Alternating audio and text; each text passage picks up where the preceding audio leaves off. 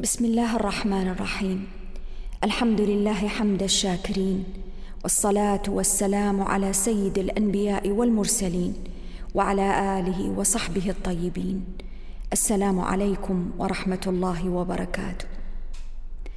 من أمراض هذا العصر الذي نعيش فيه، وإن كان قد وجد في السابق، فهو يرتبط بطبيعة الإنسان التي لم تعرف كيف تترقى في وصولها لرضا الله سبحانه وتعالى. مرض يفسد على الإنسان قلبه، يفسد على الإنسان خضوعه بين يدي الله سبحانه وتعالى. مرض الأثرة، مرض الرغبة في الاستئثار بالشيء دون الآخرين، مرض يتولد عن نظر الإنسان إلى نفسه، الأنانية، الشح، أن يرى الإنسان نفسه وكأنه مركز هذا الكون، لا يرى في الوجود أحدا سواه، لا يرى في الوجود أحد يستحق أن يبذل وأن يعطي وأن يقدم إلا هو. هذا المرض الخطير استحوذ في كثير من الأحيان في زماننا على أصناف متعددة من البشر، انعكس على سلوكياتهم، انعكس على تعاملهم، انعكس على أخلاقياتهم، وهو يتولد من أمر في غاية الخطورة أشار إليه القرآن وذكره في أكثر من موضع، فقال: بل تؤثرون الحياة الدنيا والآخرة خير وأبقى. حين يؤثر الإنسان الشيء الخسيس القليل البسيط المتواضع في قيمته وهو الدنيا، يؤثره على الآخرة الباقية. الدنيا فانية زائلة، متاعها قليل، هكذا وصفها القرآن، والآخرة باقية، الآخرة دائمة، الآخرة هي الخالدة، هي دار الحيوان، الحياة الحقيقية. حين يؤثر هذا الإنسان الدنيا العاجلة الفانية على الآخرة الباقية، تبدأ الموازين لديه تختلط تماماً، فيرى الأشياء ذات القيمة الحقيقية الكبيرة يراها ترهات، ويرى الأشياء البسيطة التافهة التي لا قيمة لها أو ذات قيمة محدودة جداً يراها ذات شأن عال، ولذلك يبدأ يرى نفسه مركز الكون، فيتحول إلى إنسان أسير لداء ومرض الأثرة عوضاً عن الإيثار. يؤثر نفسه في كل شيء، وليته يؤثر نفسه فيما يصلحها، ولكنه في واقع الأمر لأنه ضيع الأولويات المختلفة تراه يؤثر نفسه في الملذات العاجلة، في الملذات الموهومة، في الأشياء غير الحقيقية. يؤثر رضا الناس على سبيل المثال، ومدح الناس وثناء الناس عليه على رضا الله سبحانه وتعالى، فتكون العاقبة لذلك السلوك أن الله سبحانه وتعالى يسوق إليه سخط الناس.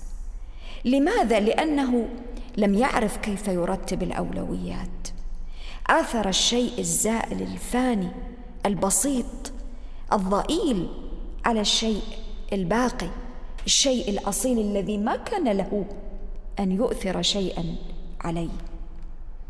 ولذلك ربي سبحانه وتعالى حين تتعدل المقاييس عند هذا النوع من البشر، فيدرك أن رضا الله فوق كل اعتبار.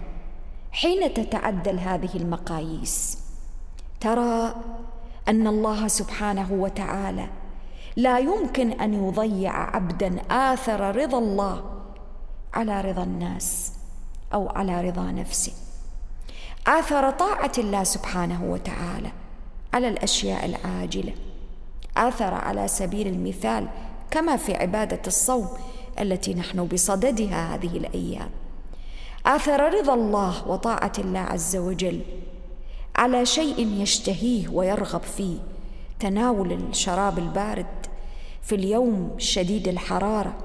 لماذا؟ آثر رضا الله سبحانه وتعالى. لا يمكن لهذا الإنسان أن يضيعه الله عز وجل، يعوضه بالخير. إذا آثرت رضا الله سبحانه وتعالى في مالك على نفسك وما تشتهي، فتصدقت وأعطيت على الرغم من مكانة المال في النفوس، ترى أن الله سبحانه وتعالى يجزيك خيرا وإحسانا. الله سبحانه وتعالى لا يمكن أن يضيع مؤمنا عبدا صادقا آثر رضاه على شيء أبدا، لأنه الشكور، لأنه الرب الذي يجازي بالإحسان إحسانا، ويجازي بالقليل البسيط الكثير. ولكن الإشكالية الخطيرة في أوقاتنا هذه أننا دائما أصبحت أنظارنا متعلقة بالأشياء القريبة، المكاسب المادية المحدودة القريبة. هذا على سبيل المثال أنك آثرت رضا الله عز وجل وطاعة الله سبحانه وتعالى، وقمت بالليل والناس نيام، فآثرت طاعة الله وذكر الله عز وجل وتلاوة كتابه على ما ترغب وتميل إليه نفسك من النوم أو الرقاد. كيف ستكون موضوعات الجزاء هنا؟ كيف ستكون المكاسب الثمار التي أنت تجنيها من خلال هذه العبادة أو هذا التمرين؟ ربي سبحانه وتعالى يعوضك خيرا، يشعرك بنشاط، بعزيمة، بقوة إرادة، بحيوية، بفرحة، براحة، بأمن، باستقرار، بطمأنينة، بنور في قلبك يضيء إليك الطريق. هذه المعاني المعنوية، المكاسب، الثمار المعنوية لا يمكن أن تنمو في نفس شحيحة فيها أثرة، تؤثر نفسها على الآخرين، تستأثر بالخير دون الآخرين. المال على سبيل المثال، أنت خرجت إلى الدنيا لا تملك مالا، هذه هي الحقيقة التي لا ينبغي أن تغيب عن ذهن العقلاء. ثم إن الله وفقك وأعطاك وفتح عليك وأصبح لديك بالفعل مال كثير. السؤال: هل ستستأثر بهذا المال دون غيرك؟ هل ستستأثر بالتلذذ بهذا المال والترفه فيه مع رؤيتك لغيرك ممن يعانون من قلة أو نقص في المال؟ هل هذه هي المعاني التي يتربى فيها المؤمن؟ أبدا.